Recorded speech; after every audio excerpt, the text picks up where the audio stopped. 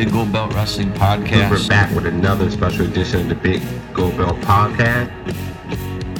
The storylines have not made sense from WrestleMania to now. It's been the best told story leading into this on WWE. This pay-per-view, it feels big, it feels important, but ultimately it's exciting. The biggest thing that stood out for me when I seen it, I was like, okay, this has to be a joke. I don't know. Like,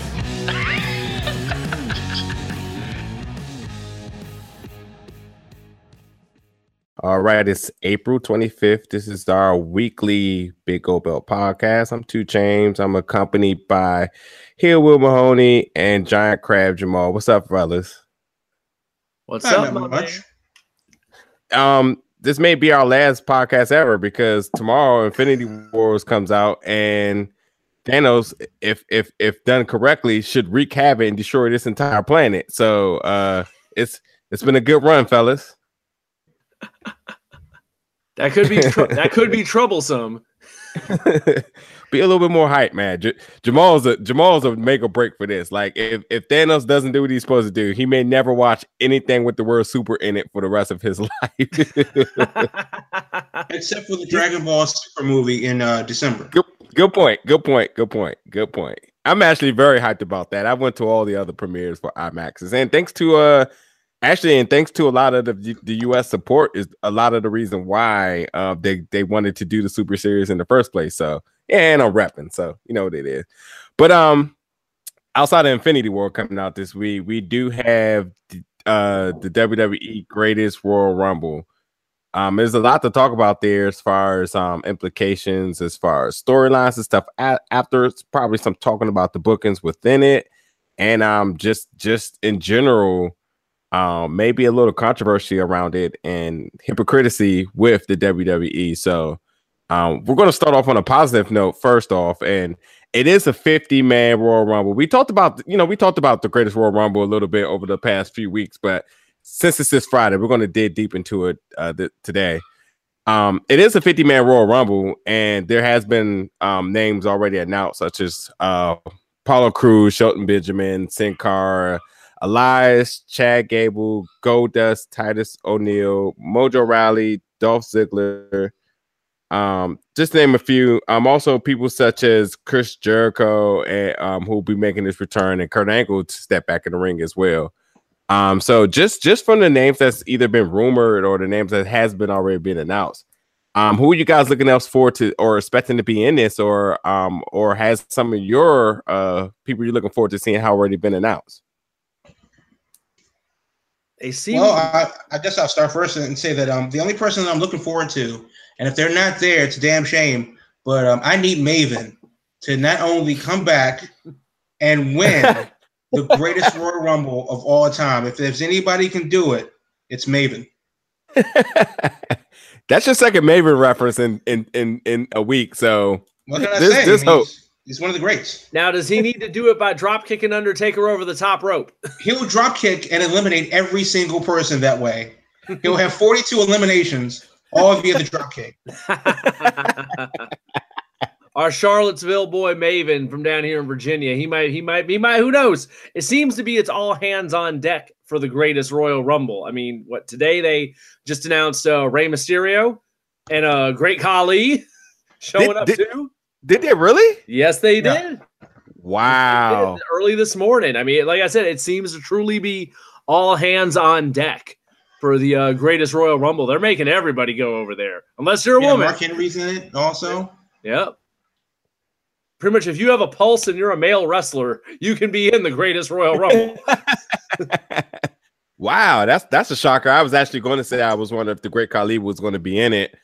So that's interesting to know. And I was looking at some of the trial videos, and those guys look poised to be able to put on something and for to contribute something to this. So I'm expecting more than just maybe one or two. Maybe we get about 5 of those trial people within it. Maybe even start a little fraction or something. But somebody I want to see, because Khali was going to be my pick there as to, he should be in it. But I don't know. Maybe Santino Marella. I can see that being interesting. Maybe he comes out as a girl and then actually, ends up getting his clothes ripped off and, becoming male. And it's like, oh, he's cool. Type of thing. Or he comes out as a girl and he's immediately stoned. To death. Poor Santino. Allegedly. I will say without a doubt that the and this is going to be the theme of tonight as well too. The money's being spent. I mean, they're pulling all guns to get like everyone and anyone around or has any significance in WWE at this event. Like it's without a doubt not the greatest Royal Rumble because it's 50 people, but because legitimately this card is potentially can compete with what SummerSlam maybe be able to put on, and maybe like second tier right under WrestleMania. I mean, everyone's here without a doubt, and it's not even like no speculation or if the Undertaker's going to be there. He is there, and he's in the match, and it doesn't even matter who is against. Like it's just incredible to see how they're able to put this all together. Anyone else? I mean, granted, we've only named about 20, 25 people. There's still another 25 that has to be in this. Do we see? I mean, it doesn't look like NXT is going to be there. Just based on travel plans from what it looks like from their social medias. But do you think a lot of the champions are going to do double duty? Probably a good chunk of them will. Now, I don't think we're going to see Brock in there, and I don't think we're going to see Roman in there, and probably not AJ and Nakamura. But I can see like the secondary people and like the tag champs, that kind of stuff. I mean, they got to get to 50 names, so I could see people like the Usos in there. I could see people like the Bludgeon Brothers in there. I mean, as many people as they're bringing over for that show, I could see the lower level people definitely doing some double duty to get that number to 50. Yeah. Well, I think the interesting thing is going to be the booking of the card itself. If you have the Greatest Royal Rumble close the show, and then before that you have Rusev versus The Undertaker and Triple H versus John Cena, then theoretically, and Brock versus Roman Reigns, I guess. But anybody else, in the undercard could potentially do double duty. I mean, the show starts at noon Eastern, 7 o'clock local time. And they're saying that the event is going to be somewhere around 3 hours. So we're not expecting the undercard to have the 20-minute long classics. Did you say 3 hours? I'm hearing 3 hours. Yeah, they're saying 6 last week. I was going to say I was 6? hearing 3, but then I started hearing 6 too. Yeah. I'm sure it's on the network schedule right now, so I'm going to take a look. I was hearing 6. Yeah, I was hearing 3 initially. Then I started hearing 6. They're going to have a kickoff panel and everything. So, I mean, look, a regular Royal Rumble is booked pretty much around an hour's time. 50-man has to be around an hour and 50. Let's see, John Cena and Triple H, that can be probably 10 minutes. I mean, but it's not even really just a match. Do you really expect the Undertaker match to go 30 minutes long? Yeah, not after he just did 2 minutes at WrestleMania. That's going to be quick. Yeah. He did 3 solid minutes at WrestleMania. It's blocked out for 6 hours, 12 to 5 Eastern. On the website officially. That is horrendous. I mean, I honestly think that the Royal Rumble match itself is going to go a good 90 minutes. Mm-hmm. Yeah. Like I agree, easily 90 minutes. Even if they did 1 minute entrances, it'd be like intervals. Still an hour. It'd be 50. Yeah, exactly. Yeah. Right. Yeah. I mean, if the old Dominion Rumble had 30 persons in it, and that was like a good 45 minutes long, then I couldn't imagine a 50-man match. Yeah. But yeah, I mean, and then it is what it is. I don't know this, and maybe the answer is out there. But what's the point of the Greatest Royal Rumble? Is it for anything? There's a trophy. There's a trophy. I mean, look, let's just get this out there. Nonetheless, this is a network special, which means this is a house show on steroids. Point blank, they can give it whatever name they want it to be, and all the graphics in the world and promotion, et cetera, et cetera. It's a glorified house show. That's within royalty, obviously. and nothing more, nothing less. Maybe we'll talk about it a little bit more, but I think the trophy suffices.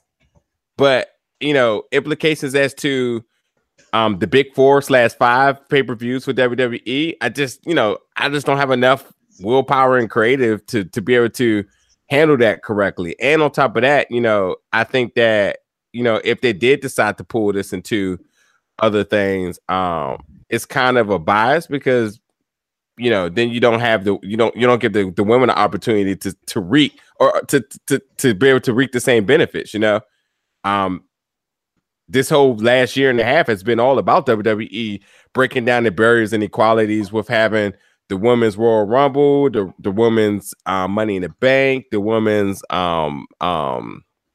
Elimination Chamber, et cetera, so that if this actually did give the male participants an advantage towards something, it's just kind of like it seems not fair. So I think the trophy does work, and it just be that. And other than that, they're going to have one hell of a time in Saudi Arabia this entire weekend.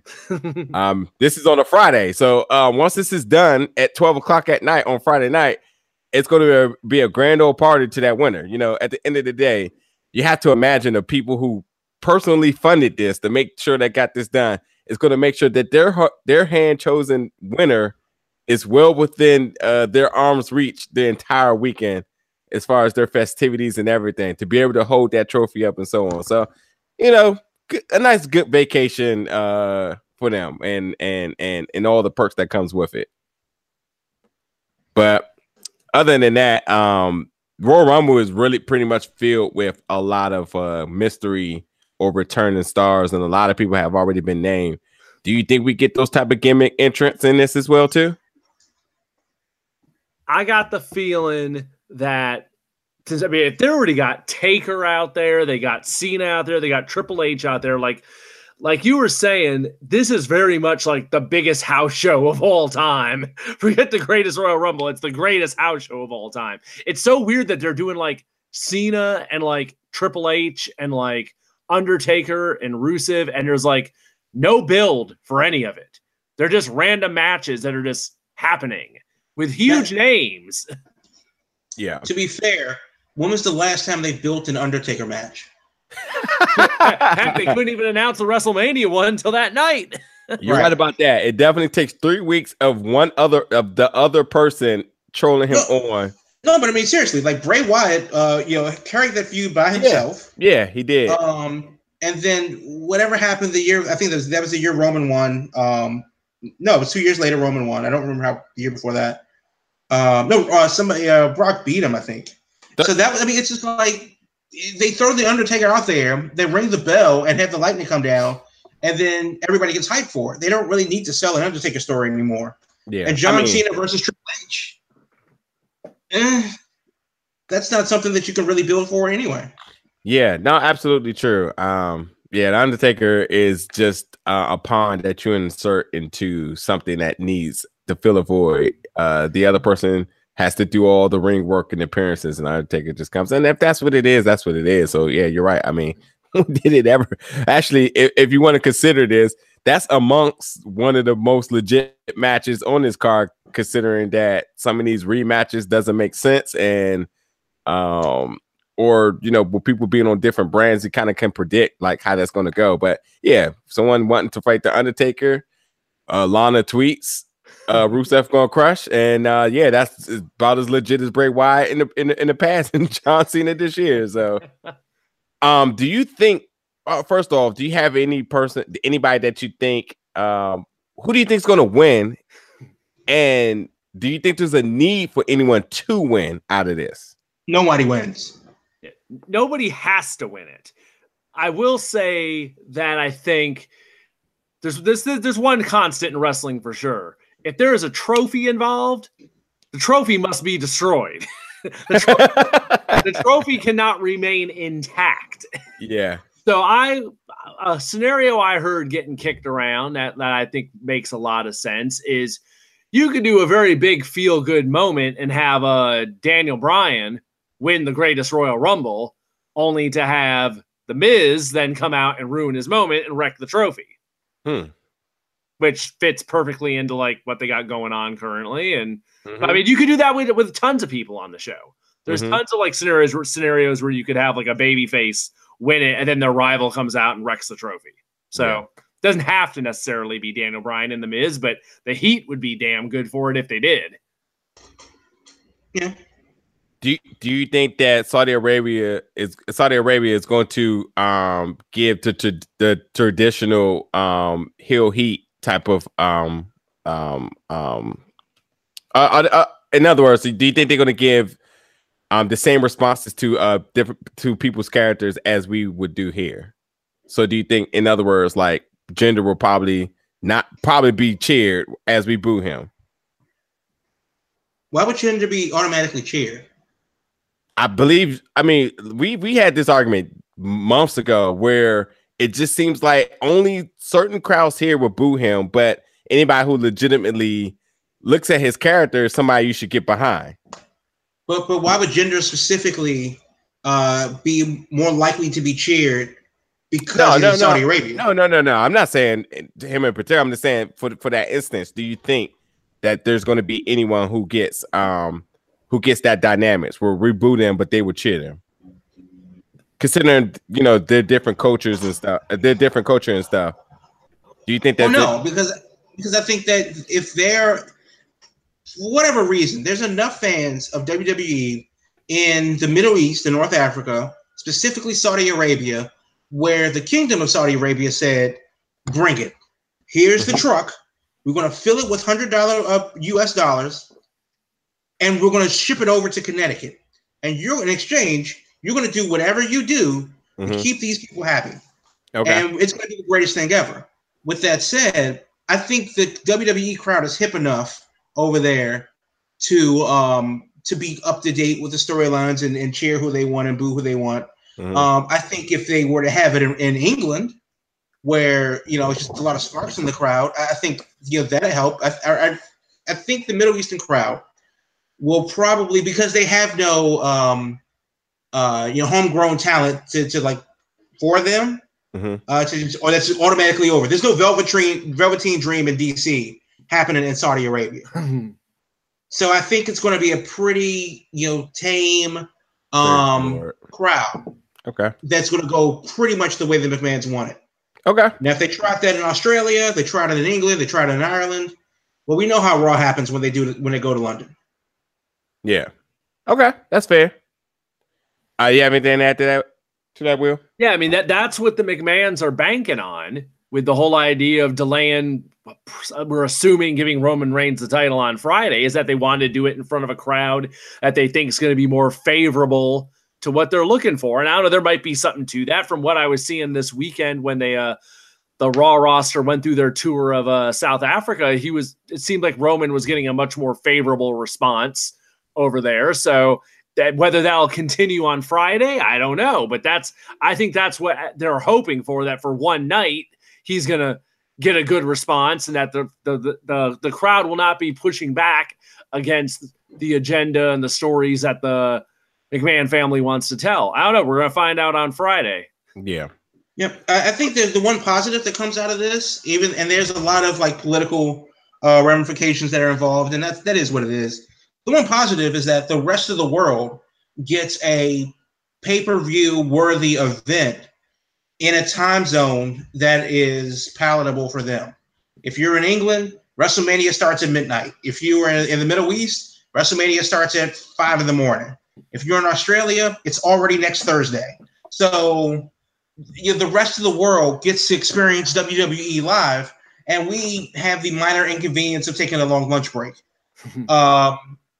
And I do think because WWE is so omnipresent in North America that we have the ability to keep up with things, and we know where the house shows are. We can follow it in real time versus Australia or the Middle East where stuff happens in the middle of the night. So I think they're just happy to be there for the most part. And also, they also honestly could be fans, legit fans of the product, because they do see what the TV product is and not what the house show product is. They're not following these guys on the independent circuit as closely as North Americans are. So with the success of this, do you think that this is the recipe for WrestleMania to happen overseas?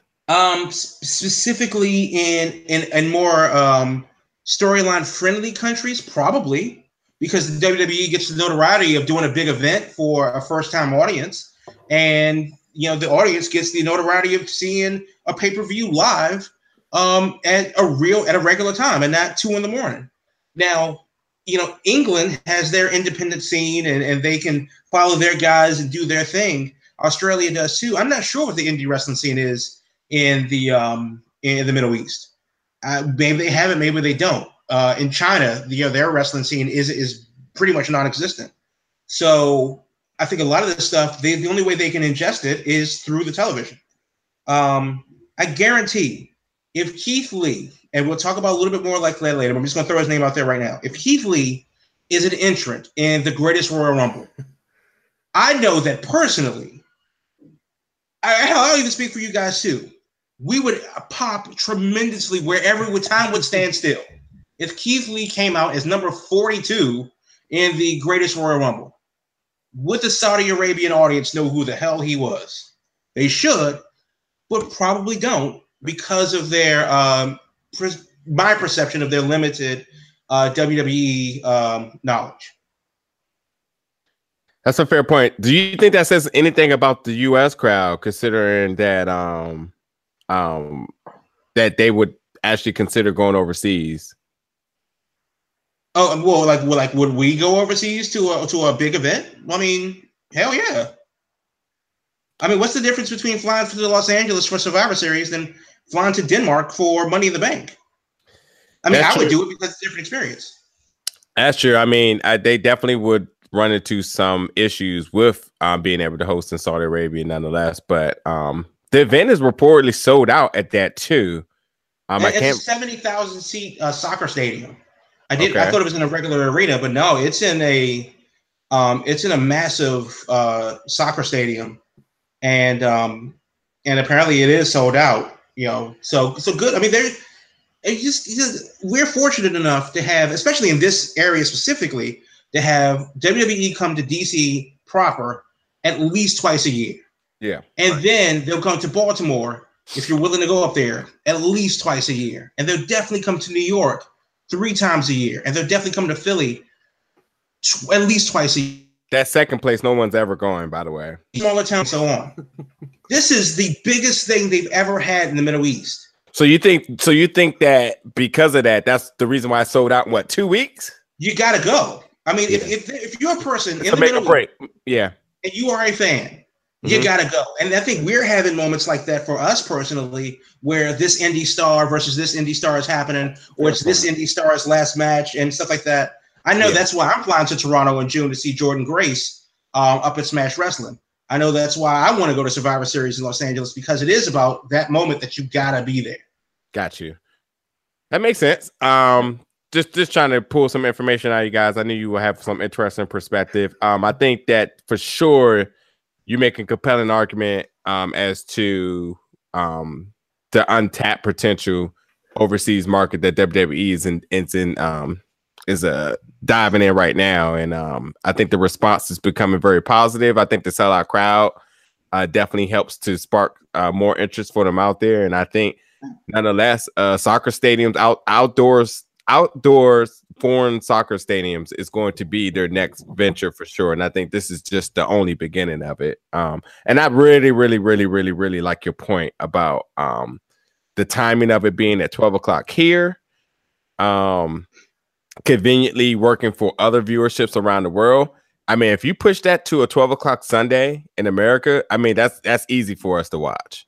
Well, I know that we talked about it, a while ago, maybe within the last 6 months or so. But I'm lobbying for WrestleMania in London, not because I love WrestleMania, not because I love London, but just because that experience would be potentially a once in a lifetime experience. We don't know if we'll have another one there. And I think that excuse me, I think that with the NFL doing games more and more over there in London, it went from one game to, like 4 or something now. excuse me. Yeah, it went from like the Jaguars and the Lions, like two teams they didn't care about. They didn't care about where they were traveling from and what their schedule was. But hey, let's give London a game out there, and the response that they got, and then the U.S. travelers made their way out there to let's saying, okay, let's take it up a tier and put a better game out there, and started at a convenient time for them. Let's look at the viewerships, and they kept getting a positive response to. They went from 2 games to 3 games going over out the country, to 2 being in London, 1 being in Mexico City. To them putting out the Patriots had a game there, so I think everyone's in the entertainment world is looking around at each other to tap into other markets, and I think the WWE is doing something very positive here on that note. You have something you want to add there, Will? Yeah, no, and part of that also becomes when you run these markets like that you don't go to often, especially overseas. If you're running a soccer stadium over there, it becomes an event for that local market. So you're going to draw in people that aren't even necessarily wrestling fans, that just want to be at the event because it's the biggest thing going on in that, city. And it never comes through there. So that's another thing where you're going to have a lot of people there who aren't even necessarily fans, especially with the situation we were discussing last week, how, they're pushing the idea of families attending. So it's going to be a very interesting crowd to watch how they respond to stuff, since you're going to have so many people that they're probably going to have never seen a ton of these wrestlers, and they're only going to know the biggest names on the show. They might only know like John Cena and that's it, or they might only know Undertaker. Yeah. So I think that's going to be one of the biggest stories coming out of it, is what exactly is the crowd in Saudi Arabia like this Friday at the Greatest Royal Rumble? Yeah. And you got to remember, they're bringing people over there that are household names. It's not like they're bringing over Chavo Guerrero Jr. versus, somebody that would be a good match for me. I would love to see Chavo and Ray Jr. Go for 15 minutes. I would love to see, maybe not Disco Inferno, but I would love to see the Dudley Boys and the Usos in a tag match. I would love to see Kevin Nash and Scott Hall making an appearance, but realistically, is that relevant to the super mainstream audience in Saudi Arabia? Well, maybe, maybe not. But they're definitely hedging their bets with John Cena versus Triple H for no damn reason at all. Okay, you bring up a couple of different things I want to touch on. Number one, who do you think is the biggest star going over there? Is it Triple H himself? I think it's got to be John Cena. Yeah, Cena. Okay. Cena. Okay. Number two, do you think outside of this, do you think they're hosting any other events such as Access and other types of meet and greets? Have you seen any of that announced? Personally, I have not. I know that there are a couple of other events, not an Access level, or it's like a SummerSlam Access level, which is a bit smaller. But I know that there are like, some after parties and stuff like that are going on in Jeddah. And I've read a couple of stories about, it's obviously they don't have a Super Bowl, and it's not even on that level, but this is a major event happening for the city of Jeddah. Yeah, they started arriving today. There's pictures going around of Undertaker meeting with people. So I'm sure they're doing any media they can be doing while they're there and taking meetings and stuff. So I'm sure WWE is going to be all over the place while they're there for however long they're staying. If they're getting there today, and just a matter of how long they're staying after the fact before people have to start getting back on the road for Raw. Mm-hmm.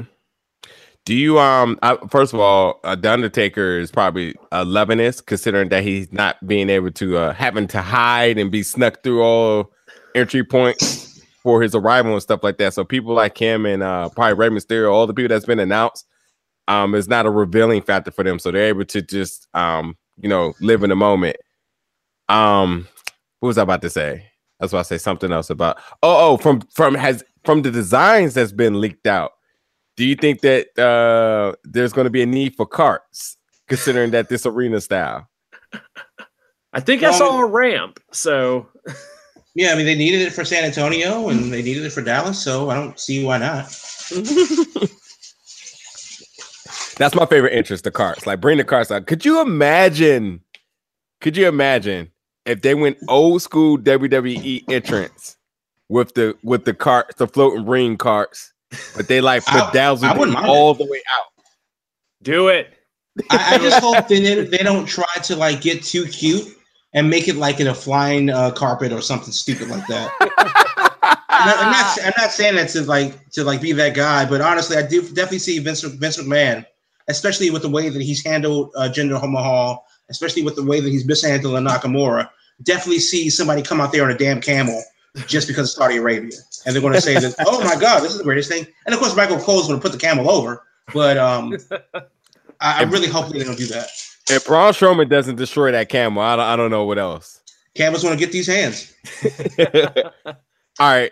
We typically don't do this, but I'm going to run down this card really quick. And I'm just going to, because my next question is basically outside the Royal Rumble, which you talked about, every single championship is going to be defended. So we have Brock Lesnar versus Roman Reigns for the WWE Universal. Seth Rollins, your champion, versus Finn Balor, Samoa Joe, and The Miz in a ladder match for the Intercontinental Championship.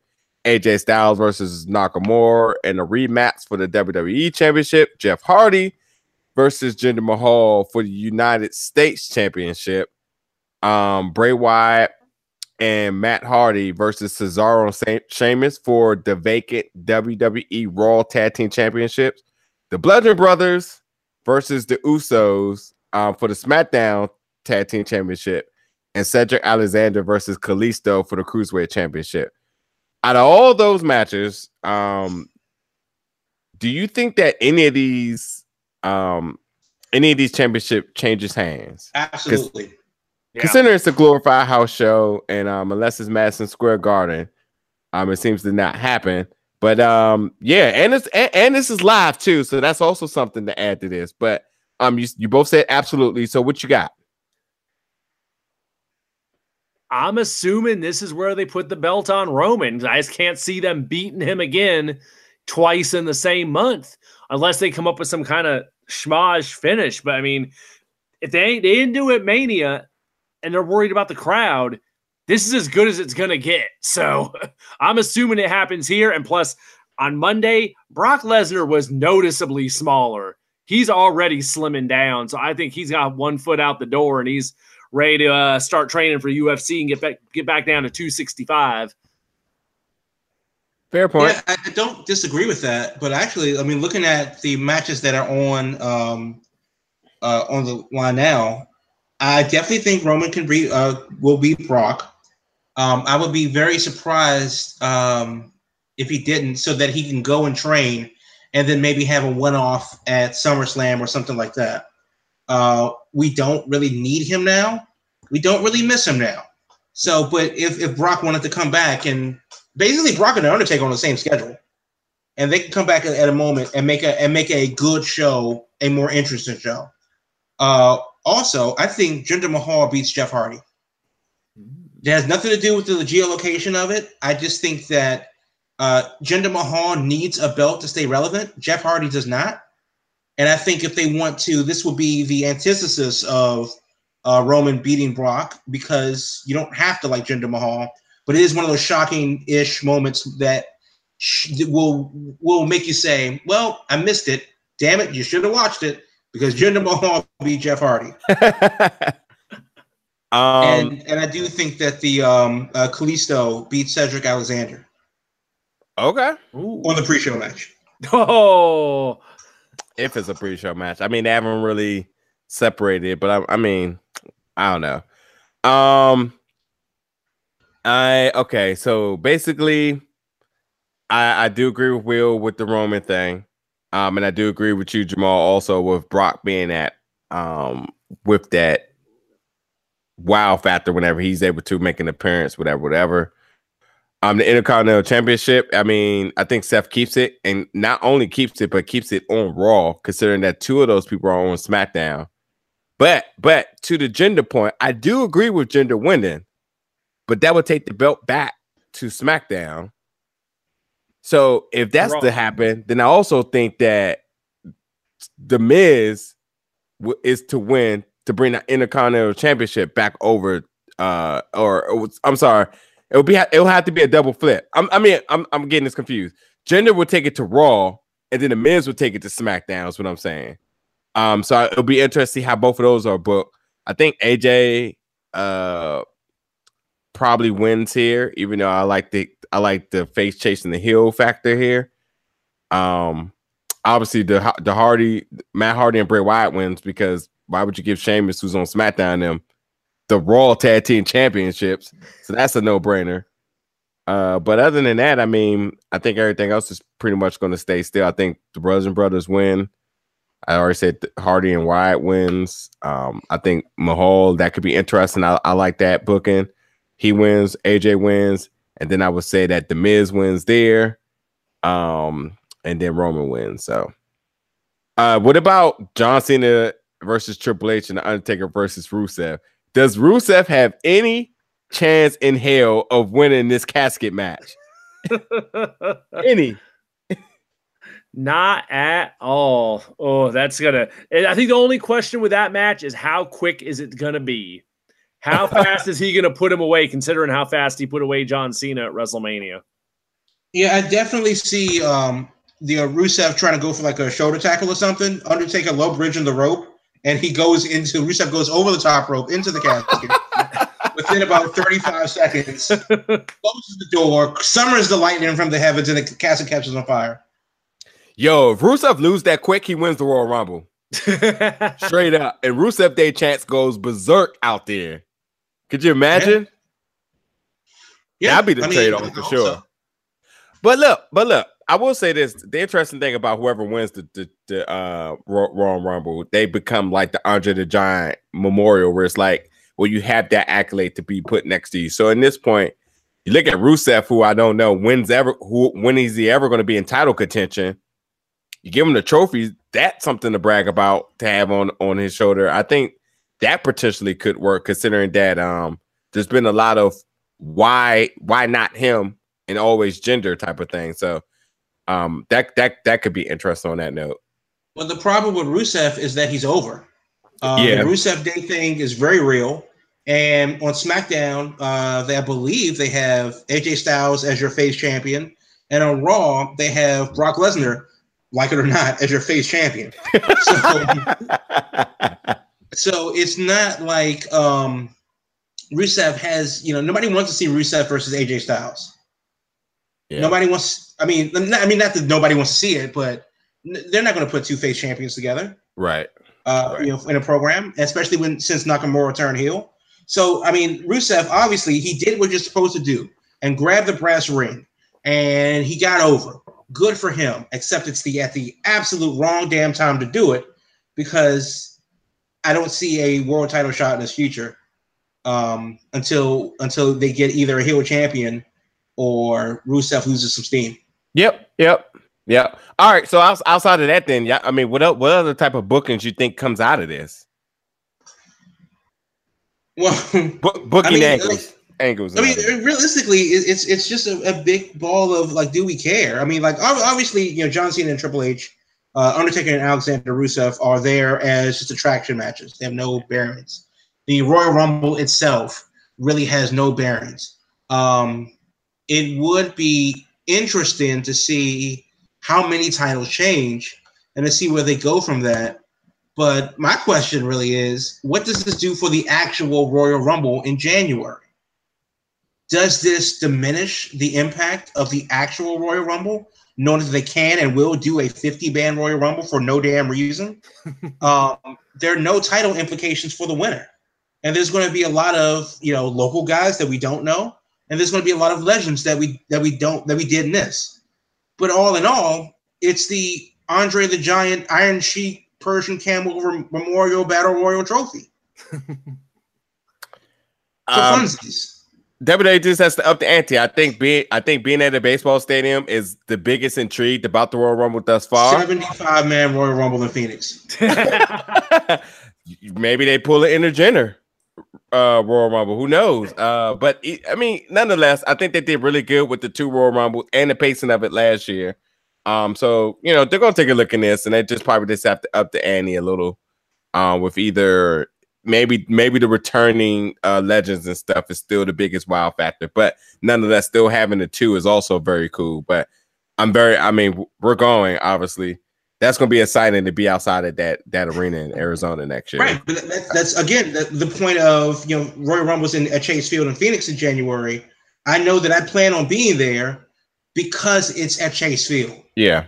Well, yeah, then that's part of the answer. Not only just that is the beginning of the road to WrestleMania, and the winner does solidify their spot in the main event. So, and how hard is that? We didn't go to Royal Rumble when it's in Philly, like 2 hours away, but we're going to fly 2,000 miles to Phoenix to actually watch the event. Okay, well, on the retrospect, we definitely did. We were out there. And we looked at each other, and besides them only having like the ridiculous price floor seats, looked at each other like, time to go home. Not that it wouldn't have been a good event, but it's just like one of those type of things where it's like we kind of like pussyfooted to get like out there. It's like Philly's only 2 hours, but NXT is always worth the money, no doubt. If I'm going to go to the Rumble, we'll wait till we get there and make that decision. So It was not a sad ride home. I can say that much. The January Royal Rumble is still the big Royal Rumble, regardless of whether it's 30 men or 50 men. It's still, like you said, it's the kickoff to WrestleMania. And it also helps that, okay, it's April now. That's not till January. So we got 8 months in between. By the time Royal Rumble season comes around, people are going to probably totally forgot that this show ever even happened. That's true. That's all the way true, actually. By Backlash, we'll probably have forgot this show even happened. You're right. And if this is booked so terribly, we definitely will. We definitely will. I mean, but it's going to be a good time. They'll get all the stars that they want to see and so on and et cetera, blah, blah, blah. And who cares? Because they got it. And that's just literally going to be our opinion if it's just trash. It's like, all right, whatever. That happened. But I will say, if you wasted 6 hours of your life watching it and it's just horrendous, peace be to you, because I do not know where that 6 hours fits in my schedule this week. And to be honest, like I'm gonna be taking it in chumps for sure. I won't be skipping out lunch to see it. I know that much. So let's see what else we got. We talked about title changes. We talked about predictions and angles. Did y'all have anything else to add to that? Any angles y'all think is going to come out of this moving forward? No, I mean, I think at the end of the day, it is a glorified house show, and it's not one of those things that you need to see, but you should, and that's why it's on the network. If it were a real big deal, then they would have put it on USA Network or one of the NBC stations. No, the easy answer is it would have been on Sunday. It would have been on Sunday, so that they really prided themselves on getting viewership, not on a Friday. I mean, easily a Sunday there or Saturday there. Matter of fact, all the other pay-per-views that have been like house show pay-per-view, Beast in the East and all that was on Saturday. So, they could have easily put it on a Saturday if they wanted. The United Kingdom Championship was on a Saturday. So if they really true. But to be fair, that was like a weekend tournament, the United Kingdom Championship. Beast of the East was on 4th of July. So I think that had a lot to do with it. They knew that Americans would be able to watch it by and large, and for Japan, it was just a regular Thursday. Yeah. What we don't know is if that venue is even available this weekend, because it is a soccer stadium, and they do that over there. Oh, it's no way they're taking it down that quick. So yeah, and on top of that, if they booked this date because they wanted this date, they booked that arena because they wanted that arena, and they probably got the arena the entire whole week if they wanted to run a Raw SmackDown out there as well as if they wanted. They can alter a soccer game. Yeah, I mean, nonetheless, I'm just saying, I think that if WWE really was priding on themselves on saying, hey, we want to make sure our US fan base is able to, be able to run analytics on viewership, that we want to make this on a better viewing friendly day, they would have did it, or they would have at least made an argument, sort of say, but this is nonetheless a hard Friday at 12 o'clock. Watch on network if you want, whenever you got time, but they played the Ducats, and we're going at this time, and that's it. They even got a pre-show. So I think, this is supposed to start at 12. I'm guessing that pre-show starts at 11 o'clock Eastern Standard Time? It does, yes. Jeez. Oh, God, you slackers. I know you guys are going to be skipping out work to watch it. No, all right. That's a hard no for me. Yeah. So I don't have this. I didn't have this originally. I'm going to tie these two, this topic that I did not discuss in pre-notes and one of the topics that we did is that women not being included in the Royal Rumble card. We talked about it a little bit last week. We're going to bring it up again. But my other point is Triple H defending that, and WWE being called hypocrites on this note. Did any of y'all actually have a chance to read Triple H notes about this? Yes, I did once, like 6 hours ago, and it was generally, corporate BS. What you got, Will? Yeah, I mean, Triple H is towing the corporate line, which, I mean, that's his job. That's the role he's in. Obviously, they are not going over there and doing this event, and they are not going to sit there and try to be like, oh, maybe we shouldn't be doing it. If they're doing it, they're doing it. I'm not for 1 second expecting them to act like, they're not all in on it. They're not going to go over there and take all that money and spend days over there and then like be making public statements that they have an issue with it. If they're taking all that money, they gotta play the game, so to speak. There was 2 puns in that sentence. I just want to let you know. So I mean, I hate to say it is what it is, but I mean, for them to be in this situation, if they had a problem with it, they couldn't be going over there to begin with. Now that they're there, it's like they got to do it. But I do somewhat agree with his point that, if you're going to be over there, you got to be at the table to have a voice in anything. If you're not even going to be at the table, then it's like you're outside. So I don't know. They've made the choice to be at the table, and heck, a lot of other companies in America have too. So they're going with the idea that in time things are going to change. And I mean, this is a 10-year deal that they have with Saudi Arabia to run these events. So this is just the first one. Oh, that's new to me. Explain that more. What you mean with 10-year deal? Is there any more specifics on that? I'd have to look up the specifics of it, but if not, because it's a deal with the government. It's Okay, I have that. Yeah, but it's a 10-year deal with the government there to run an event like this every year. Is there specifics on it, or are we just? I can read it right now from CBS Sports. There you go. While it's unfortunate the women won't be competing on what it's being advertised as basically a secondary WrestleMania card, no. The hope is that there's change in the future, as Levesque addressed.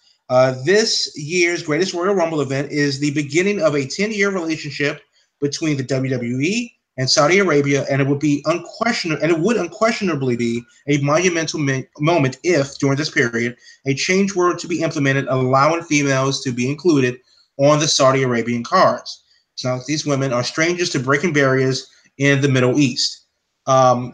So I understand. I think for him, he's definitely caught between a rock and a hard place. The way we do things over here and the way they do things over there could be 75% right on par with each other. But there's some major differences, cultural differences, and it is what it is. However, to you, the fan that are listening to this right now, if you decide to watch the Greatest Royal Rumble, if you decide to partner with any of the companies that have partnered with WWE and patronize them, that partner with WWE for the Greatest Royal Rumble, know this. The WWE is a billion-dollar business.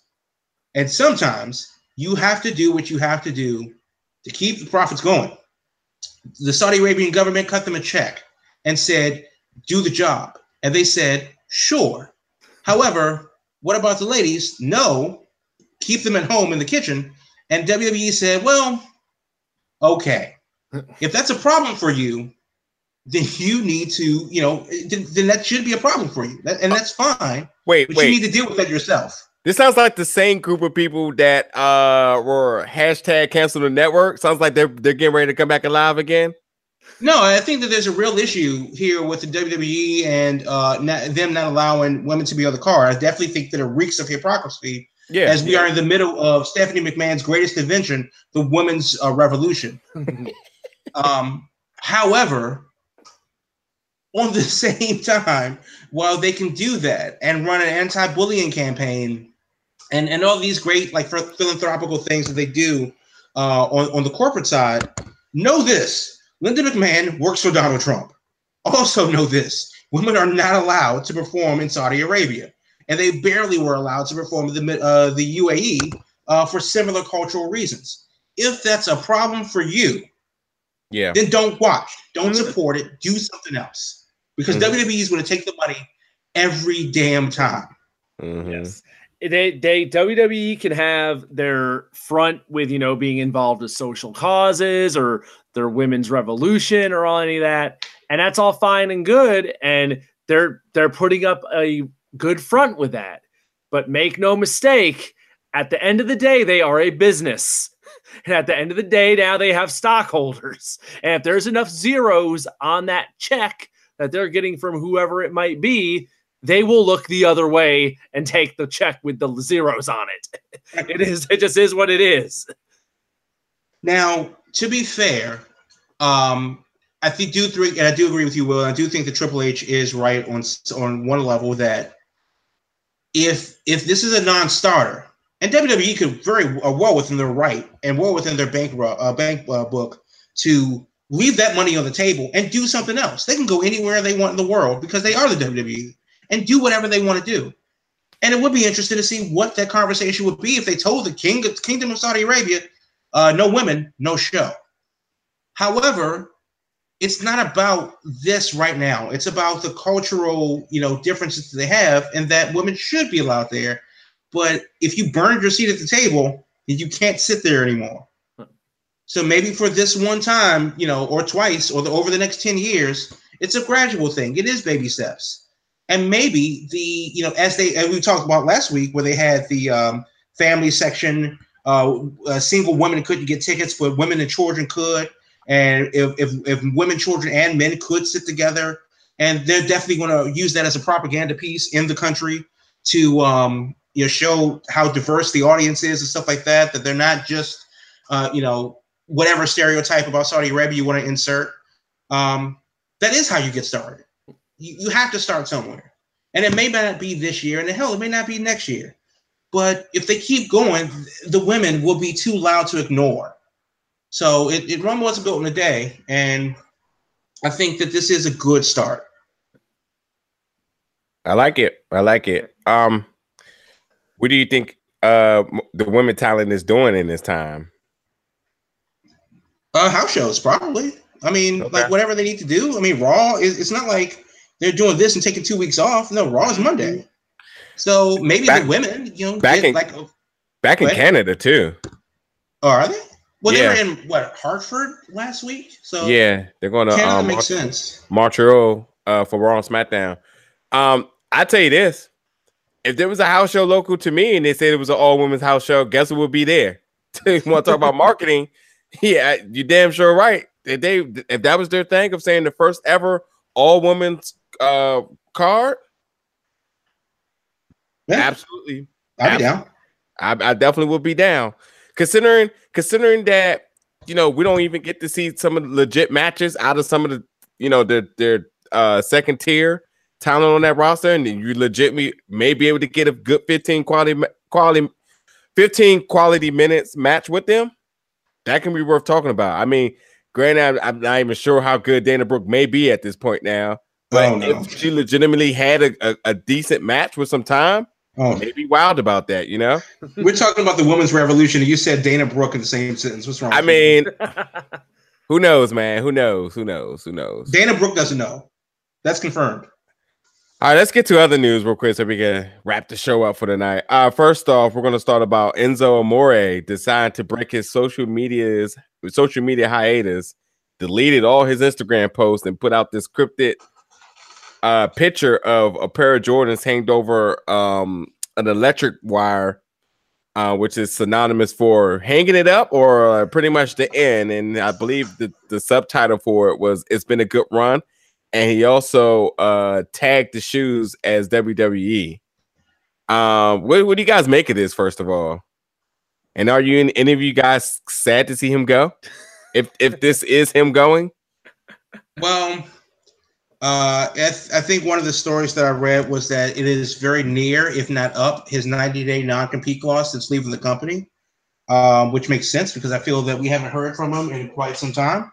So if that is the case, The real question comes down to is, if you're an independent company, do you hire this guy? Is Enzo Amore, the Bill Cosby of the wrestling world? And the indie scene is certainly not without its faults as it comes to controversy and controversial bookings after an incident, whether it be it public or private made public. But I don't know what you do with this guy, because he wasn't like the greatest wrestler to begin with, and I'm not sure how well his the audience of the indie scene, they know what's up. So I don't know how well this guy's going to go over, based on the allegations of his story. Yeah, I get the feeling if he is done and he tries to shop himself around, that's not going to go well, considering how we've seen things go for Rich Swann already and Michael Elgin. It's anyone with any kind of remote controversy, it seems, they aren't having a good go of it. And it's interesting because the Enzo story didn't really develop any further once he disappeared. Yeah. So, but I say I haven't heard anything about it. Also, not like totally like it's not like his name has been cleared, but yeah, I of course there's always the remote chance that maybe it's been cleared up and he's going to be coming back and this is all a swerve. I don't think so though. I get the feeling that the WWE but there was already rumors that he was on thin ice there before this happened. So I'm guessing he's done. It seems like it. Yeah, that promo that The Miz cut as one of the last times that Enzo was on Raw, that cut deep. Yeah, not because was that a promo or was that just like hot fire? That was a straight shoot, apparently. Yeah. And I do think that it would be interesting to see what Indie Federation takes a chance on him. And then, of course, this is just in the moment right now. Emma, or whatever her name, I think Tenille is what she's going by now, or real name. She's out there. She's doing stuff. I think she works with Ring of Honor a lot now. Realistically, that was a big to-do when she first hit the indie scene. And now it's like, okay, cool. So I think obviously time will tell. But considering the allegations that have not been cleared up, I don't really know if a company's willing to take a chance on him. And I'll just say this personally: if there is a company that is willing to take a chance on him, until allegations have actually been cleared, then I can't support that company based on what we know. So two things. Number one, seems like his the controversy around him surrounds his personality. It seems to be kind of fitting in a sense because of the fact that people kind of blackballed him without it even manifesting to being anything, where it seems like, hey, this seems like the shoe fits, so we're just going to go with that. The stigma is all around him, it seems like, and there's been no resolution.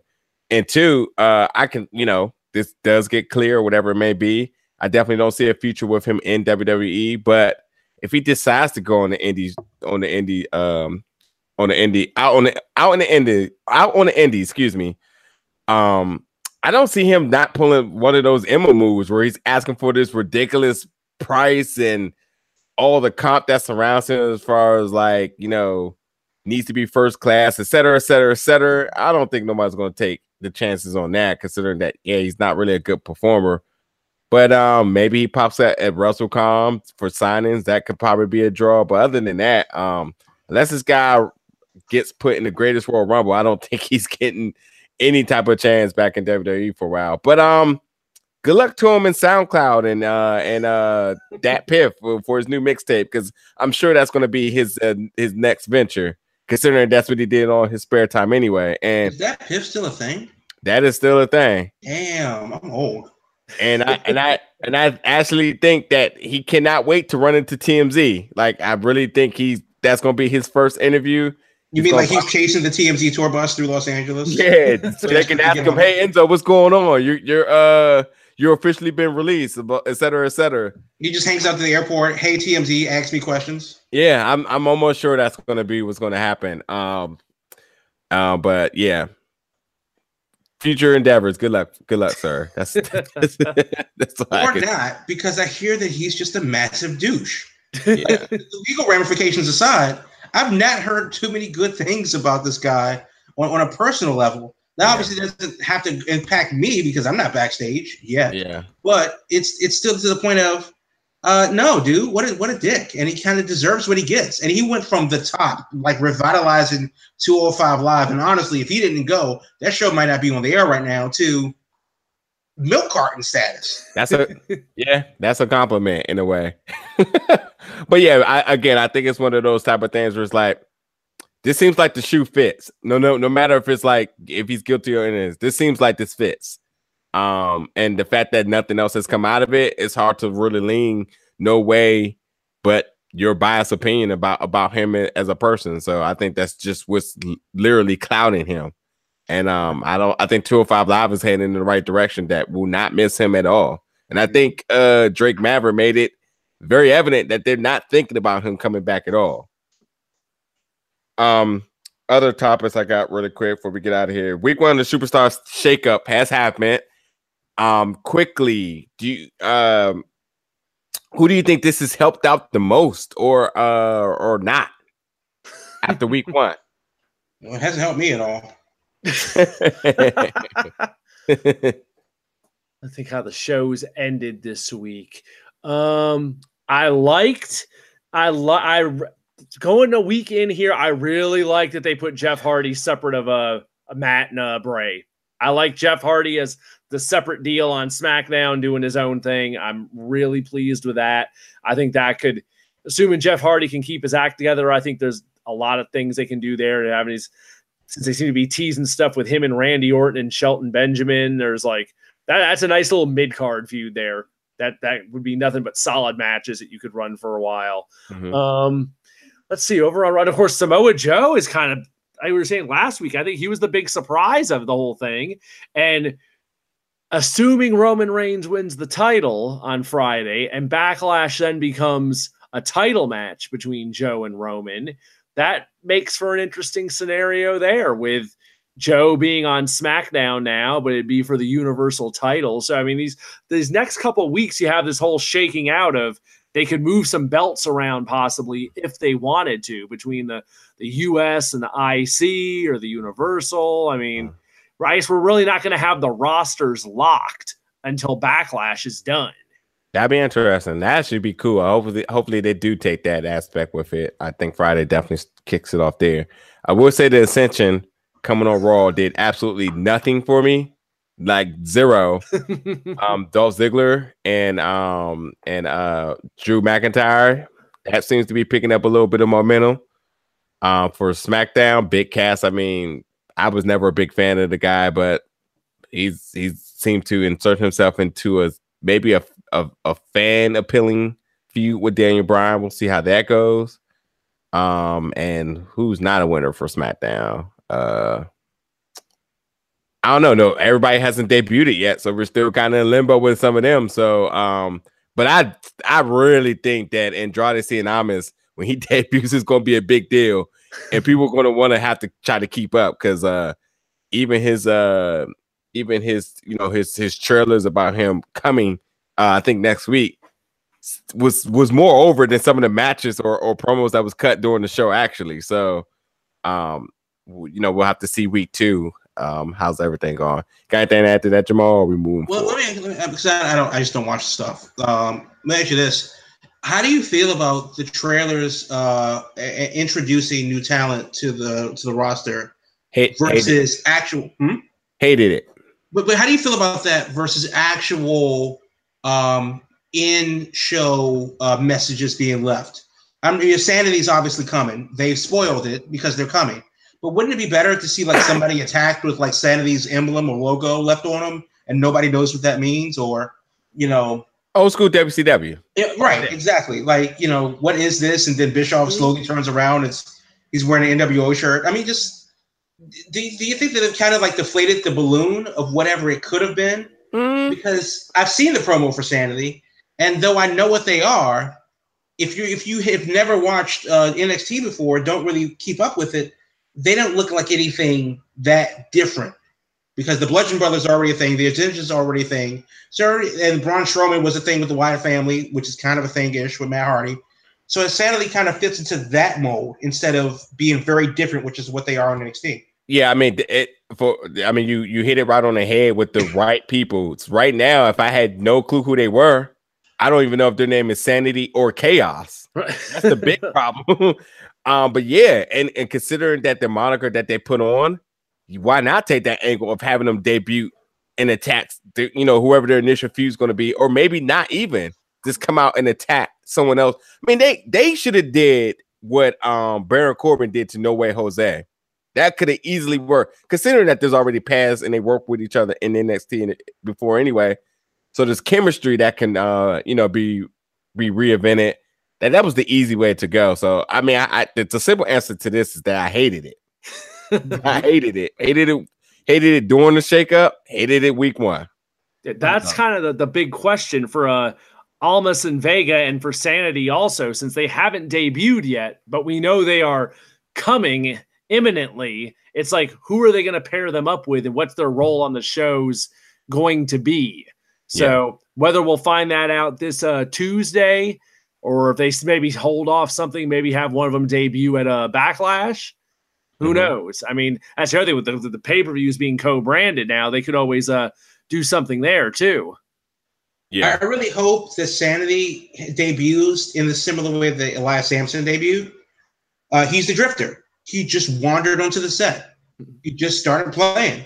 Nobody knew who he was or why he was there. And then once we know who he is, then they integrated him, and now he's gone on to a different thing. It's amazing. Like, I know nothing, because like that was the best thing that ever happened. I remember when he first debuted, I was like, what? Like did anybody see him over there? And it just worked. So right. So I would love to see Sanity, like all of a sudden come out and, they're supposed to have a match, but what they don't tell you that the match is actually happening in the parking lot, and it turns into a thing. And just because Sanity is the feels about chaos, and they're about, all of the anarchy and stuff like that. So yeah, I mean, look, if they don't wreak chaos, would they keep flashing chaos as if that's what they're going to be rebranded to? I mean, I'm lost. If they have a traditional like debut match, right. How can you be like pro chaos and then have a very uniform entrance and a uniform match? To a time limit. I want to see like Eric Young just come out and wrestle a women's match just to fuck it up, because he can. I'd be interested to see for sure. I move on to our last topic real quick. So former WWN champion and also a past guest to our show, Keith Lee. There's also now again rumors of him potentially making his way to WWE. Okay, let's take a flashback. A couple of months ago, where there was hitting the dirt sheets that him and Walter were speculated on having trials and were going to be making their way to WWE very soon. And Walter kind of came out and said, "Nah, that didn't happen." Keith Lee kind of was looking like he was going to make a big announcement on his Twitter. Never happened. Also made a cryptic message that he was going to he cut a promo at a promotion that seems to be kind of leading that way, as if he was going to say he was getting ready to hit the WWE. Never manifested because he was attacked, which was great actually.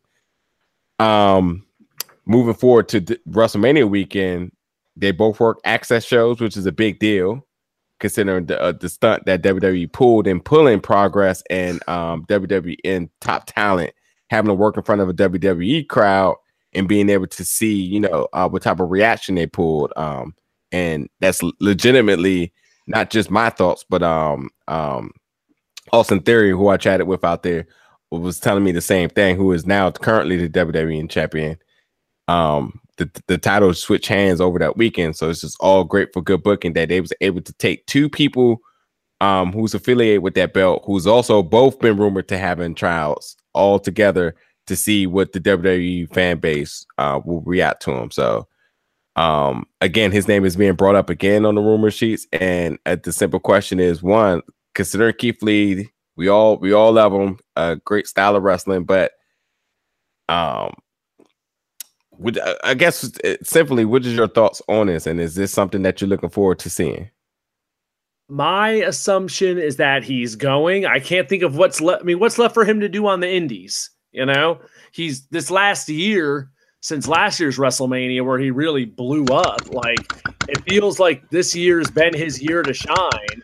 So I think he's there now. I think that's the plan. He did like kind of his big year going around the circuit collecting belts, and he dropped the PWG title last weekend. So now I think it's just a matter of how soon does he show up. I think it's the next natural step in his progression, and I can't think of anything else he'd be doing otherwise. To add to that, I can't disagree with that. However, the Young Bucks and their crew and Joey Ryan have shown that you don't really need to do the WWE, the mainstream route. Because Ring of Honor is a corporately controlled company too. People don't seem to realize that. But we are in a renaissance of independent wrestling, it is not a guarantee that you will be a success, but you definitely have more creative control over your success versus going to Impact, Giant Owl, or WWE. Now, as much as I love Hootie and as much as I tolerate the WWE, it scares the hell out of me to see Keith Lee in the Impact Zone or show up on Raw and SmackDown. Obviously, NXT would probably be the better fit, but realistically, right now, the Keith Lee that we know does not work on Raw. I don't think that it does. I think that he wouldn't go to Raw or SmackDown. But my point is or that SmackDown, right to NXT. There's no obviously he's going to NXT and he'll be there for a year, then eventually go to the main roster. But my point is that I don't think that works in its current stage right now. And obviously he's going to be whatever he can be, whatever he needs to be that guy and get over. However, we've seen it time and time again where the NXT darlings have come in and a very small percentage have taken their NXT persona to the main roster with great success. I mean, other than like Kevin Owens, I can't think of anybody recently that has just transitioned seamlessly from NXT to the main roster. Right. Okay. I get it. So, I mean, long story short is that he's not main roster ready just based on just what the product is currently doing with the transition from NXT to the main roster, or currently what the main roster presents for his style of wrestling.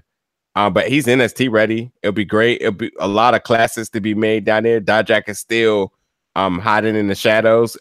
Triple H, by all means, was down in Orlando and was like, what is this match I'm hearing about that is not at NXT, that is not at WrestleMania, and I need both those guys. So, I think he, a year in NXT, working with Aleister Black, Dijak, Ricochet, like all these people he's worked with all over the world with, it'll be great. So, if that's what's going to happen, hopefully, he'll get down there.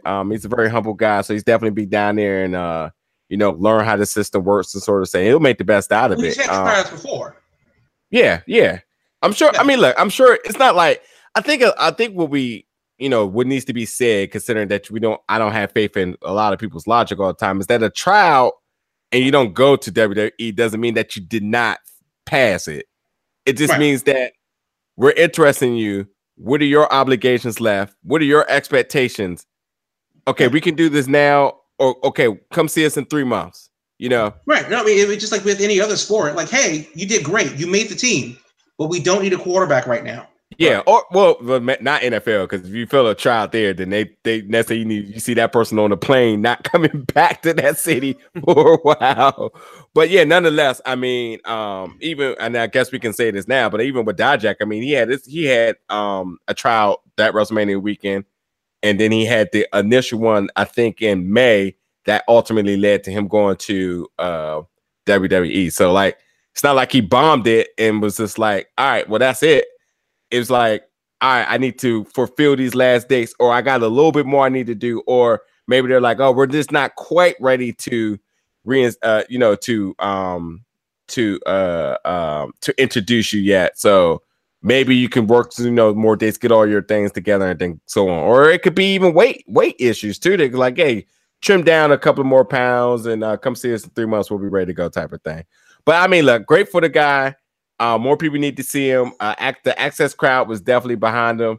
And for him to be able to get weekly televised Keith Lee, nonetheless, if it's pre-recorded or not, or even have him tour around, since NXT seems to be branching out to different areas, I can dig it. I definitely can dig it. So other than that, any other news coming from you guys that you want to report on? Okay, so real quick, and I'll go over this very, very quickly. Zack Ryder did not make the trip to Saudi Arabia because he tweeted me for Raw during main event, which is apparently still a thing. What? How is 205 Live on the ropes, but main event is alive and kicking? That doesn't make sense to me. CBS Sports had an interesting ponderance. Apparently, the Miztourage, Bo Dallas and Curtis Axel, Bo Dallas, another NXT great that is what it is right now on the main roster. Apparently, Bray Wyatt, his real life brother, tweeted out to him and said, "You know what? You need a person to lead you. Why not us?" And that could be interesting to see Bo and Bray in the same faction for the first time that I can remember. So honestly, they need something to do. I kind of like it. I kind of want to see that happen. The last thing is, of course, WWE had their business partner summit WrestleMania weekend, and they talked a lot of numbers, and some stuff is up and some stuff is down, and that's fine. I mean, you can find that on their corporate website.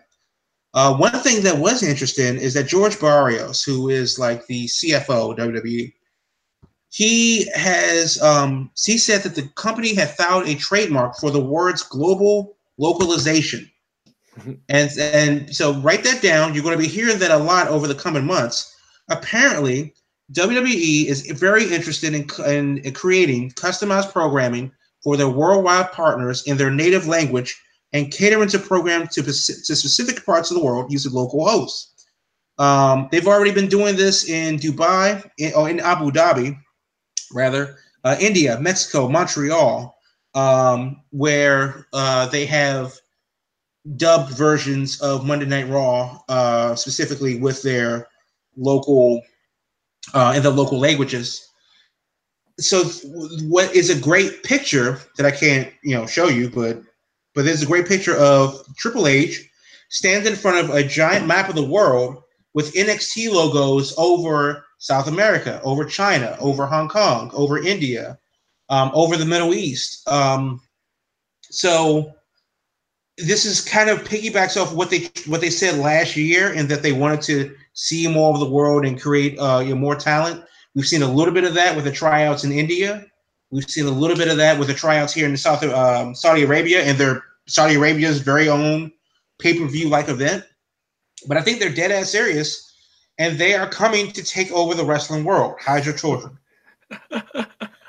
Yep, I saw that map you were talking about. And it goes back to a few years ago. There was talk that essentially what they wanted to do is have developmental territories in different parts of the world. So like they already started up the UK thing that never quite got off the ground, but it's still obviously on their radar. Now they're doing stuff in the Middle East. They've already done China before and brought people over from China. Japan would be another possibility. It's, places where there's established wrestling scenes, and I think it's just a matter of WWE going in and taking the time to set up an office and probably a smaller version of the Performance Center, and obviously making the investment in running a small local promotion in these areas to develop local talent with that would essentially create like a worldwide feeder system. I think it's something they've wanted to do for a long time, and it's every year it's getting a little closer. Last year it was the UK. This year it's Saudi Arabia, and like this fall they're going to Australia. I think they have their eyes on all these places to do this, and it's just a matter of how long it's going to take for them to get it up and off the ground.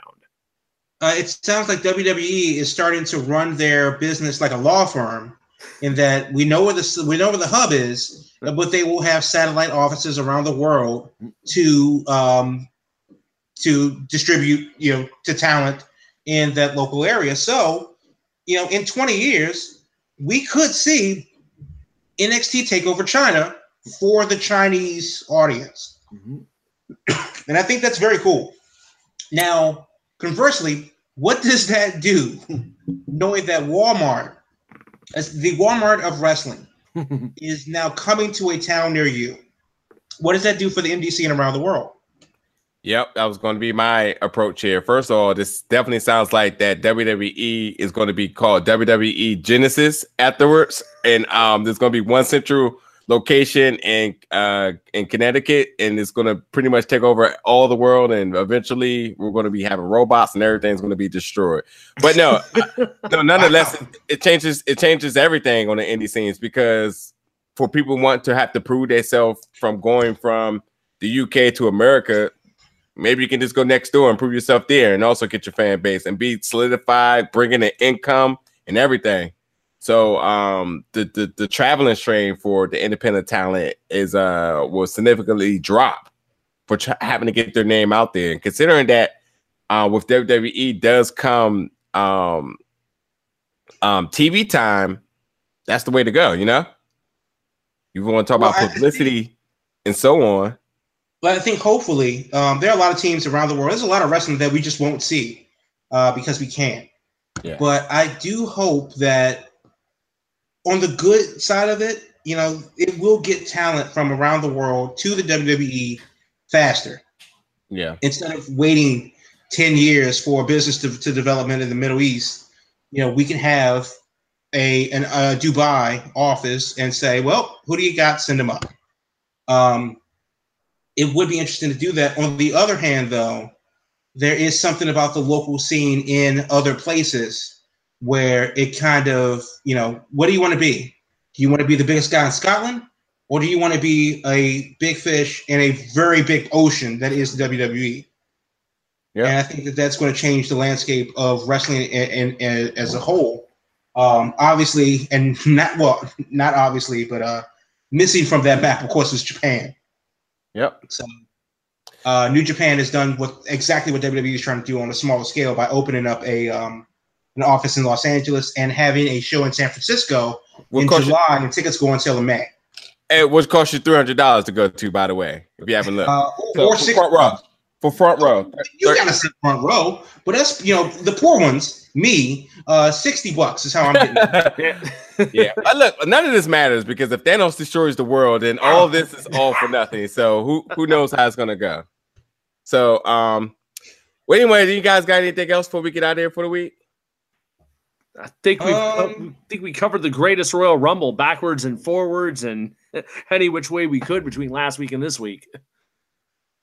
Yeah, that sounds about right. I never want to talk about the greatest Royal Rumble again. Well, only thing is now to do is to watch it on Friday. So if you got 6 hours of your life that you can dedicate towards that, then go for it. But yeah, for the Big Go Bell podcast, I'm 2 Chains.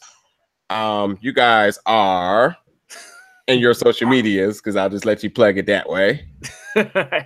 At Heel Will Mahoney on the Twitter and Instagram, of course, the co-host of the Snack Society, # Snack Society, all day, every day. This week, we had a good double shot with our buddy Ed from the One Gated community at Nova Pro. We had the last of our WrestleMania videos we recorded with him, where he introduced us to Grapico, the grape soda of the South.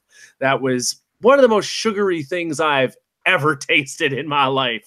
It was wild and pretty crazy. And yesterday, Brandon and Tony got out to a KFC to check out the new Crispy Kernel sandwich. And apparently they had a horrible experience trying to order that. Apparently they went to the worst KFC in town. So half the review is them talking about them banging their heads against the counter, trying to order the thing and pointing at it, and them still not understanding. So that's what's up with the Snack Society this week. The link is in my profile on the Twitter and Instagram to the YouTube page. # Snack Society always finds all the videos. That's right. It's your boy Heel Will Mahoney. Right. That was a lot. But I'm very interested in the worst KFC, because I have 3 that come to mind. I'm looking at you, Rivertown. I'm looking at you. But I'm Jamal. Yo, how is that door even open still? I'm sorry. How is that open? Oh, it shouldn't be open. It absolutely should not be open. Didn't cars run into it like on numerous occasions in the past? Anywho, go ahead. Go ahead. Jeez, that's the worst. That's the worst KFC of all time now.